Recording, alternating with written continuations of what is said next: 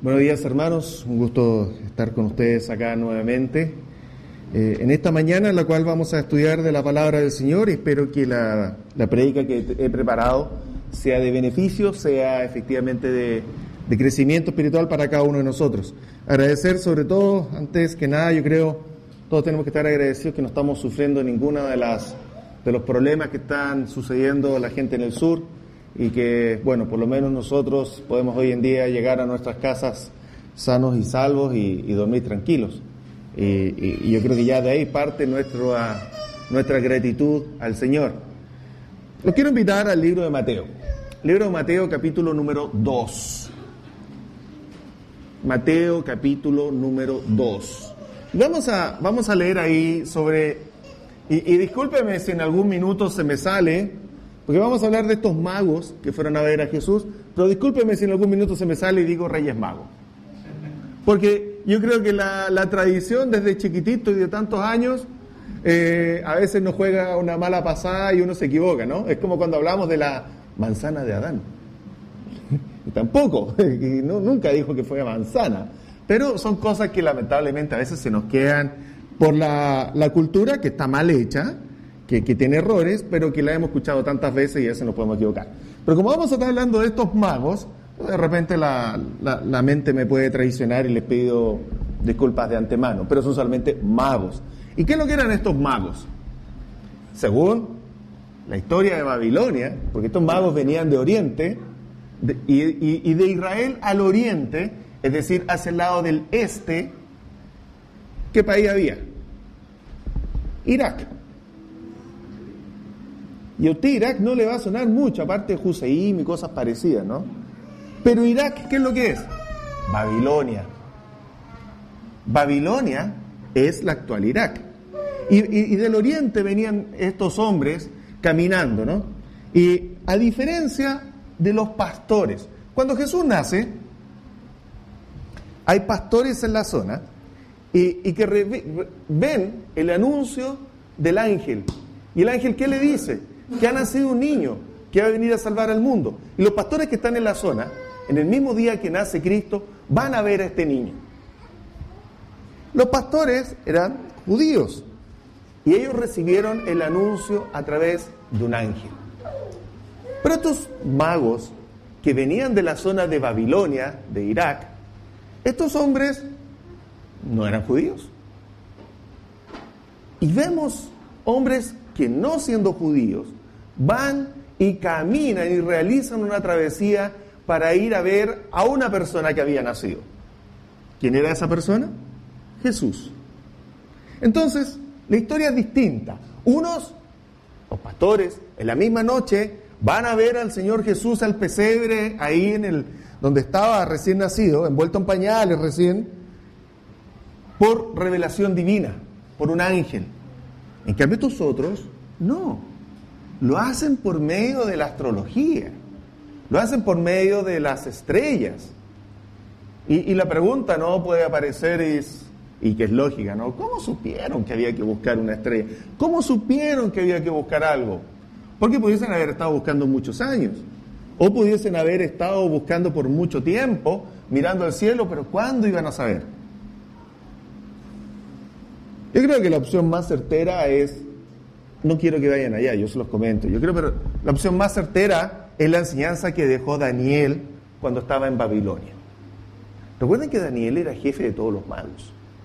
Y Daniel profetizó y recibió la profecía, él no lo profetizó, recibió la profecía de parte del ángel, en Daniel capítulo 9, él recibe la profecía de que iban a, el resumen es, después de casi 500 años, más o menos, 500 años, iba a llegar este Salvador. Por lo tanto, los magos del Oriente estaban atentos y sabían que dentro de más o menos 500 años algo iba a ocurrir. Iba a llegar este Salvador. Conocían de las Escrituras, no tanto. Conocían más que nada del libro de Daniel, porque ellos no sabían dónde iba a nacer el Señor Jesús. Por algo, estos magos llegan ¿a dónde? A Jerusalén. ¿Por qué era la Jerusalén? Porque era la capital. Porque en Jerusalén estaba el rey Herodes. porque era el lugar principal. Es como si hubiesen llegado a Santiago. Y llegan allá a preguntar y van a la capital. Si nació un rey, entonces ¿dónde debería estar el rey? En el palacio. ¿Dónde debería estar el palacio? En la capital. Por lo tanto, estos hombres llegan ahí a Jerusalén. Y vamos a la historia. Estos hombres que estuvieron por años calculando los 500, más o menos 500 años, hasta esperar a ver aquella estrella, aquella cosa especial. Entonces Mateo, capítulo número 2, versículo número 1, dice: Cuando Jesús nació en Belén de Judea, en días del rey Herodes, vinieron del Oriente a Jerusalén unos magos. Nació Jesús. ¿Quién era el rey? Herodes. ¿Había un rey? Sí. ¿Y qué llegaron estos magos preguntando? Llegaron estos magos diciendo, versículo número 2, ¿dónde está el rey de los judíos que ha nacido? Porque su estrella hemos visto en el Oriente y venimos a adorarle. Llegan estos magos diciendo, ¿dónde está? Muéstreme, ¿dónde está el rey de los judíos? Obviamente Herodes, ¿qué pensó? A ver, yo soy el rey. ¿Por qué me dicen que viene otro rey? Y llegaron estos hombres, estos magos, pero también no llegaron con la curiosidad, y fíjense, no llegan con la curiosidad de ver si era verdad o no la profecía de Daniel. Llegan estos magos ahí sin ninguna intención de solo corroborar que era verdad la estrella. Estos hombres venían con una sola intención. ¿Cuál era? No me pueden responder. ¿Pero cuál era? Piénselo. La respuesta lo dice el mismo versículo. Estos hombres, ¿dónde está el Señor Jesús? Para adorarle. Esa era la intención. Estos hombres recorrieron un largo camino, esperaron más de 500 años para llegar algún día a ver a quién, a Jesús. ¿Y hacer qué cosa? Adorarle. Esperaron 500 años aproximadamente. Obviamente no eran las mismas personas que recibieron la primera profecía, sino que se fue traspasando la profecía de Daniel de personas en personas, de generación en generación, hasta cumplir los 500 años aproximadamente, y de poder ver el cumplimiento de esto, y de poder ver al Señor Jesús. Y cuando ven que esto se cumple, porque ven la estrella, van a Jerusalén, ¿a qué? A adorarle. Esto se parece un poco a lo que vivimos nosotros, ¿no? Nosotros hemos recibido el Evangelio escrito acá, nosotros hemos recibido esto como Evangelio, ¿y qué tenemos que hacer? Seguirlo. ¿Y qué hemos hecho? Traspasarlo. Nosotros lo recibimos de muchos que ya han pasado, de muchos que ya no están con nosotros. Lo hemos recibido nosotros. No sé si nosotros lograremos ver la venida del Señor Jesucristo nuevamente. Pero ¿qué tenemos que hacer nosotros? Al igual como hicieron aquellos magos de Babilonia. Traspasarlo a la siguiente generación. Es nuestro deber también. Para que si no llega en nuestra vida, las próximas generaciones sepan y comprendan a quién van a recibir, que va a ser el Señor Jesús. Y sepan que también tienen que prepararse para recibir al Señor Jesús. La similitud es directa. Lo mismo que vivieron ellos para esperar algún día ver al Señor Jesús y adorarle, nosotros también tenemos que esperar al Señor Jesús para adorarle. Cuando Él venga nuevamente, le adoramos hoy, pero después le podremos adorar en persona. Hoy le adoramos a través de esto que es una imagen. Después podremos hacerlo directamente. Pero lamentablemente, muchos reciben la señal de esa estrella y no les interesa ir a adorar al Señor. Muchos reciben la señal de la estrella allá en el Oriente y no les interesa ir a adorar a Dios. ¿Por qué? Vaya a saber cada uno por qué no quiere adorar al Señor. No hay fe, no hay conocimiento, hay desconocimiento, no se quiere creer, no lo sé. Cada uno toma sus decisiones. Acá también hemos tenido muchos que han llegado a la iglesia y han conocido de esa estrella que está sobre donde nació Jesús, pero han decidido tomar otro camino y no seguir la estrella. Los magos, ¿qué hicieron? Siguieron la estrella. ¿Les fue tan simple como subirse a un bus y partir? ¿Tomar un tren, un avión y llegar? No. Tuvieron que caminar. Tuvieron que hacer una larga ruta. ¿Cuántos eran? No lo sé. No eran 3. Eran más de 3. Era una caravana. ¿Cuánto tiempo se demoraron? No lo sé. Pero le aseguro una cosa, más de una semana. Por lo menos, más de una semana, caminando. La verdad, debiese ser por lo menos un mes. Para poder llegar a ver a este Señor Jesús, que era de una nación extraña, distinta, pero que ellos conocían que existía esa profecía.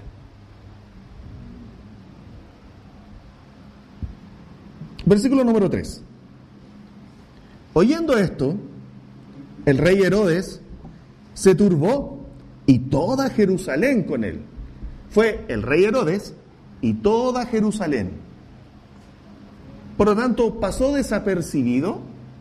No. Todos se enteraron a lo que venían estos magos del Oriente. Todos se enteraron. ¿Cuál era el motivo? Que venían a buscar al rey de los judíos y que venían con la intención de adorarle. ¿Se enteraron los sacerdotes? Sí, se enteraron. ¿Se enteraron los escribas? Sí, también se enteraron. ¿Se enteraron los fariseos? Sí, también se enteraron. Y ustedes me podrán decir, ¿pero cómo está seguro que se enteraron? Bueno, leamos el siguiente versículo. Miren lo que dice aquí el versículo número 4. Número 4. Dice, y convocados todos los principales sacerdotes y los escribas del pueblo, Herodes les preguntó dónde había de nacer el Cristo. Todos habían enterado, ¿no? Y Herodes llama a su gente, le dice, bueno, ¿dónde habría de nacer el Cristo? Los magos no tenían todo el Antiguo Testamento con ellos. Tenían solamente algunas partes, sobre todo las profecías de Daniel, que era básicamente lo que ellos tenían. Y con eso les fue suficiente para viajar y ir a adorar a Jesús. Pero los sacerdotes, los escribas, la gente en Jerusalén tenía toda la antigua ley. Por eso que Herodes los llama y les pregunta, y les dice, oye, aquí vienen estos hombres diciendo que ha nacido el rey de los judíos. Díganme ustedes, ¿dónde debiese nacer? Porque hasta este momento, estos magos que vienen de Oriente no saben dónde nace el Cristo. Solo saben, ven la estrella y van, y como les digo, llegan a la capital, llegan a Jerusalén. No saben que es Belén la ciudad. Por eso que llegan a Jerusalén. Porque no tenían el resto de la escritura para saber que era Belén. Entonces, ¿qué le responden los sacerdotes, los principales, los escribas, que son los que sí conocían toda la ley del Antiguo Testamento? Versículo número 5. Miren lo que dice el 5. Ellos le dijeron, en Belén de Judea, porque así está escrito por el profeta. Son los sacerdotes sí sabían. Y los sacerdotes y los escribas conocían de las escrituras. Y le dicen, Herodes, la profecía dice que tiene que nacer en Belén. Y le dan el versículo 6. Dice, y tú, Belén, recordando la escritura del Antiguo Testamento, donde habla de esto, y le dicen, mira Herodes, aquí dice la escritura, dice, y tú, Belén, de la tierra de Judá, no eres la más pequeña entre los principales de Judá, porque de ti saldrá un guiador que apacentará a mi pueblo Israel. Ahí está. Entonces los sacerdotes y los escribas le dicen a Herodes, en Belén, y le muestran el versículo. Entonces tenemos en este minuto una situación en que el rey Herodes, los sacerdotes y los escribas saben de este asunto. Saben que vienen unos magos de Oriente, avisados por una estrella, que andan buscando al rey de los judíos y que dicen que ha nacido. Pero fíjense qué curioso. Vienen de tierras lejanas a buscar a alguien que había nacido en sus propias narices. Y ellos no se habían percatado. Ellos no se habían preocupado en buscar los templos. ¿Por qué? porque tampoco después se preocuparon en reconocer al Cristo. Tenemos el caso que incluso, y ustedes están estudiando en Hechos, que después de que Cristo muriera, resucitara, el milagro que ya no hay más opción de no creer, que resucitó a muertos, que sanó. Después que vieran todo eso, todavía los sacerdotes y los escribas, muchos de ellos se convirtieron, pero había muchos otros que todavía perseguían después a los apóstoles para que no predicaran el Evangelio. Entonces la situación no cambió mucho. Entonces este grupo le dice a Herodes, en Belén.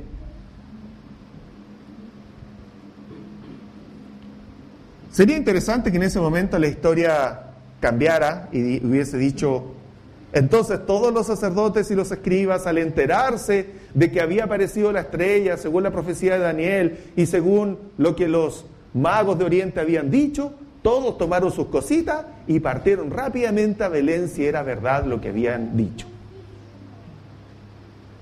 Sería bonita la historia si terminara así, ¿no? Pero no termina así, ustedes la conocen. Ustedes la conocen, yo no estoy predicando nada nuevo. Entonces, ¿qué es lo que ocurre? Entonces Herodes, llamando en secreto a los magos, indagó de ellos diligentemente el tiempo de la aparición de la estrella. ¿Por qué sabes tú que está la estrella? ¿Por qué tú crees que esa estrella es de verdad que ha nacido el rey de los judíos? ¿Por qué? ¿Cuánto tiempo apareció? ¿Y cuánto tiempo ustedes han caminado para llegar acá? ¿Cuánto tiempo se demoraron?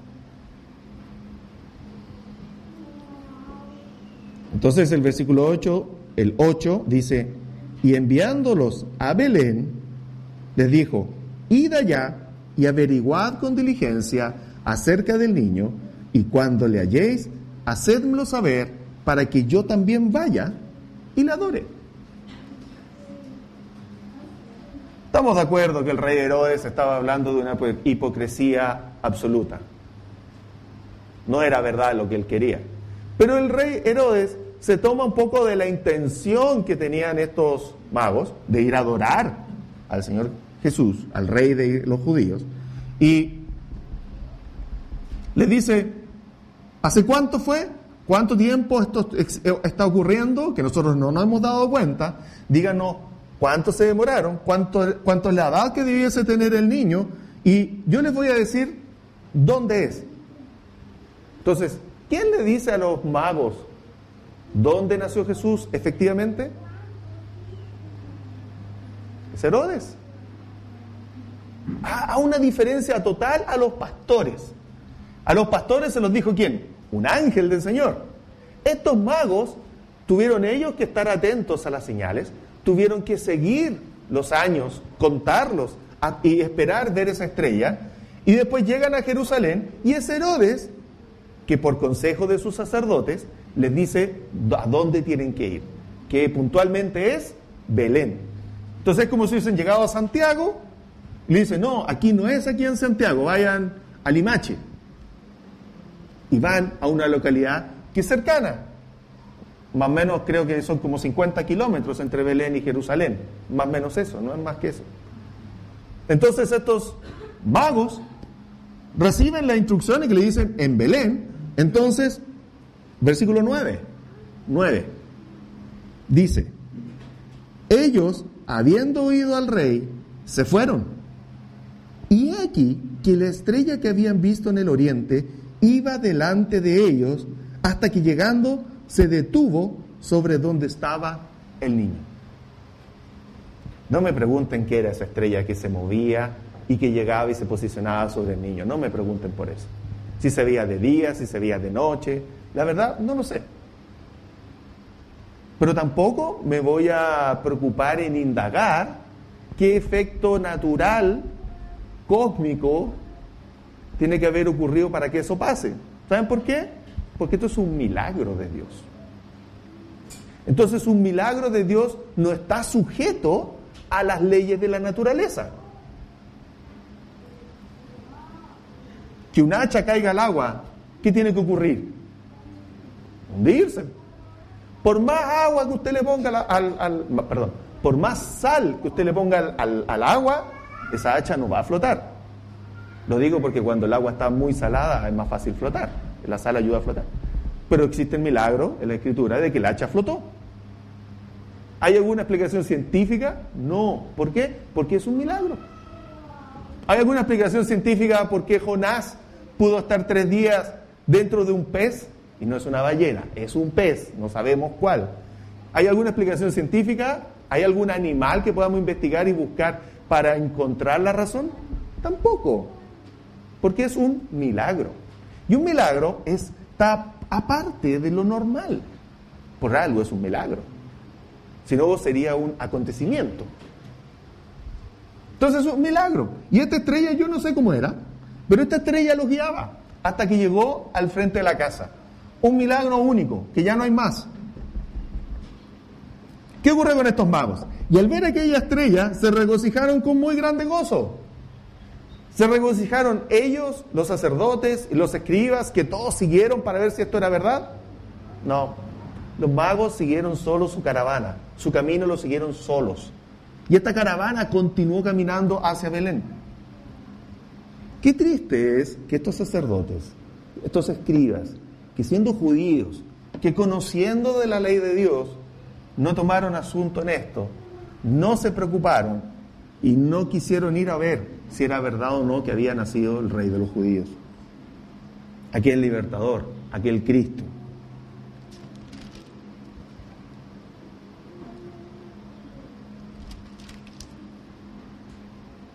Versículo 11. Ya Jesús ya no está en el pesebre, lo hemos estudiado muchas veces, ha pasado por lo tanto más de un año en que María, José y Jesús están viviendo en Belén, haciendo su vida normal, trabajando. Recuerden que José y María eran originarios de Belén. Por eso que cuando se hace el censo, ellos tienen que volver a Belén, porque era de donde ellos habían nacido. Entonces tenían un niño recién nacido, tenían sus familiares y se quedaron viviendo ahí. Por eso que ahora ya estos magos no llegan al pesebre, sino que llegan a la casa. Y dice el versículo número 11. Y al entrar en la casa, vieron al niño con su madre, María, y postrándose, lo adoraron. Y abrieron sus tesoros, y le ofrecieron presentes, oro, incienso y mirra. Las razones de los regalos, hay muchas predicaciones al respecto, hemos estudiado también. ¿Por qué eso? Oro porque era rey, incienso probablemente porque iba a ser el último sumo sacerdote, mirra porque se ocupaba para embalsamar, para la gente que cuando morían, por la muerte que iba a tener. No lo sé. Pero una cosa sí sé, una cosa estoy seguro, es que estos magos sabían que era un rey, de que estos magos sabían que era alguien que iba a libertar, sabían que este rey de los judíos era el Cristo. Por eso no me cabe ninguna duda que Daniel dejó la enseñanza ya. Daniel recibió muchas profecías. Daniel incluso recibió profecías de qué es lo que iba a pasar entre lo que nosotros tenemos en la Biblia, entre Malaquías y Mateo. Están las profecías de lo que iba a pasar entre medio. Entonces, entran a la casa, lo ven y ¿qué es lo que hicieron? ¿Qué fue lo primero que hicieron? Vieron al niño con su madre María y postrándose, lo adoraron. ¿A qué es lo que iban? A adorar. ¿Qué fue lo que hicieron? Adoraron. ¿Y qué pasó con todos los otros judíos y los escribas que sabían de este tema? No sabemos nada. No fueron. No les interesó. Pero la persistencia que tuvieron estos magos de recorrer larga distancia, con las condiciones de sus tiempos, de llevar oro, incienso y mirra, que eran cosas preciadas, que los asaltaran, que los robaran en el camino, mover una caravana de magos, que fueran para allá, astrólogos, para cambiar la palabra. La persistencia de ellos les dio el beneficio y les dio el triunfo. ¿Cuál era? De poder adorar al Señor Jesús. Nosotros estamos en las mismas condiciones. Nosotros estamos esperando ¿qué? Que venga el Señor por segunda vez. ¿Y qué tenemos que hacer nosotros? Ver las señales, estar atentos, esperar que venga nuestro Dios, traspasar la enseñanza a las próximas generaciones, por si es que nosotros no llegamos a verlo. Y así sucesivamente. La perseverancia, hermanos, tiene que ser como la de estos magos, que recorrieron, indagaron, preguntaron, y no se achicaron, porque tuvieron que llegar al rey y preguntarle al rey para saber dónde estaba el Señor Jesús. Y ellos no lo sabían, no sabían que era Belén. Tuvieron que ir a preguntar. Buscaron y preguntaron. Encontraron la respuesta. Y con esa respuesta fueron y encontraron al niño. Y se quedaron, no solo esa tarde, no solo un día. Se quedaron ahí, obviamente, después de un viaje que tenían que hacer, dormir, descansar. Por lo tanto, están ahí durmiendo alrededor de donde estaba Jesús, María, y ya había llegado, obviamente, José. José está en algún minuto de esta historia, José está, porque llega la noche. Y dice el versículo número 12: pero siendo avisados por revelación en sueños, es decir, durmiendo, se quedaron a dormir, por eso el punto. Pero siendo avisados por revelación en sueños, que no volviesen a Herodes, ¿qué hicieron? Regresaron por otro camino. No vayan a Herodes, váyanse por otro lado, para darle tiempo a Jesús. Yo no sé si fue la misma noche o no, o fue a la noche siguiente, pero dice, después que partieron ellos, al día siguiente, es obvio, y aquí un ángel del Señor se apareció en sueños ¿a quién? A José. Probablemente los magos partieron, se fueron al amanecer, durante el día, prepararon sus animales, sus cargas, y se fueron para otro lado. Y después, a la noche siguiente, duerme José y le dice, levántate, toma al niño, a su madre, y huye a Egipto y permanece allá hasta que yo te diga, porque acontecerá que Herodes buscará al niño para matar. La fuerte contraposición. Unos que vienen de Oriente para adorar y otros que estaban ahí mismo en Jerusalén para matar. Hoy en día, nosotros podemos haber recorrido desde mucha distancia para poder llegar a ver al Señor, para estar con Él, para conocer de su palabra. Pero hay otros que están muy cerca y que lo único que quieren espiritualmente es matar al Señor. Entonces, no debería extrañar de que en algunas ocasiones hay quienes no quieren escuchar nada del Señor y cuando tú le quieres entregar un folleto, algo, te lo rechazan. Porque cuando hemos ido a la feria a entregar folletos, volantes, ustedes que lo han hecho también, hay gente que le dice, no. O cuando ven que lo van a recibir, de la Biblia, no. ¿Le ha pasado, no? Pues yo no creo que yo sea el único, que a mí nomás me tocó. Pasa más de una vez. Entonces, hermanos, ¿qué hace esa persona? Mata a Jesús. Para él, espiritualmente, lo está matando. Está haciendo como Herodes. Dime dónde está el Señor, porque no quiero, dime dónde va a estar la palabra de Dios, porque no quiero ir para allá. Avísame para tomar la dirección contraria. Es como eso. Pero estos magos esperaron 500 años, fueron diligentes, con perseverancia, ¿y qué obtuvieron? El premio. ¿Cuál fue el premio? Ver al Rey de Israel y poder adorarlo. ¿Pudieron compartir con Jesús toda su vida? No. ¿Qué tuvieron que hacer después? Se devolvieron por otro camino. No se devolvieron a Jerusalén a avisarle a Herodes. El resto de la historia y la matanza ustedes la conocen. Se fueron por otro camino. Estos magos tuvieron la oportunidad de ver los milagros de Jesús. Estos magos tuvieron la oportunidad de conocer la vida de Jesús, de estar con los apóstoles. Estos magos tuvieron la oportunidad de escuchar las parábolas de Jesús cuando enseñaba, de estar en el Sermón del Monte. Nada. ¿Qué oportunidad tuvieron ellos? De ir, conocer y adorar. ¿Lo hicieron? Lo hicieron. ¿Qué oportunidad tiene usted hoy en día con Jesús? Hoy en día usted no tiene tampoco la oportunidad de estar en presencia con Jesús, pero usted sí puede escuchar las parábolas de Jesús a través de las Escrituras.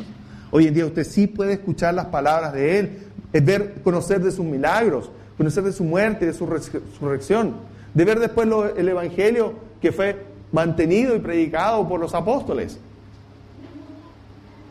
¿Usted tiene más oportunidades que los magos? Yo creo que sí. Porque los magos solo vieron a Jesús bebé. Ni siquiera tuvieron la oportunidad de conocerlo cuando era niño y estaba en el templo enseñándole a los maestros de los judíos. Ni siquiera eso. No pudieron ni siquiera escucharlo hablar. Era un bebé. No porque haya sido Jesús, nació hablando. No, nació igual que todos nosotros. Entonces, la única oportunidad que tuvieron estos magos, ¿qué hicieron? La tomaron. La única oportunidad que tuvieron, la siguieron para poder conocer y adorar a este rey de Israel que era el Cristo, el Salvador.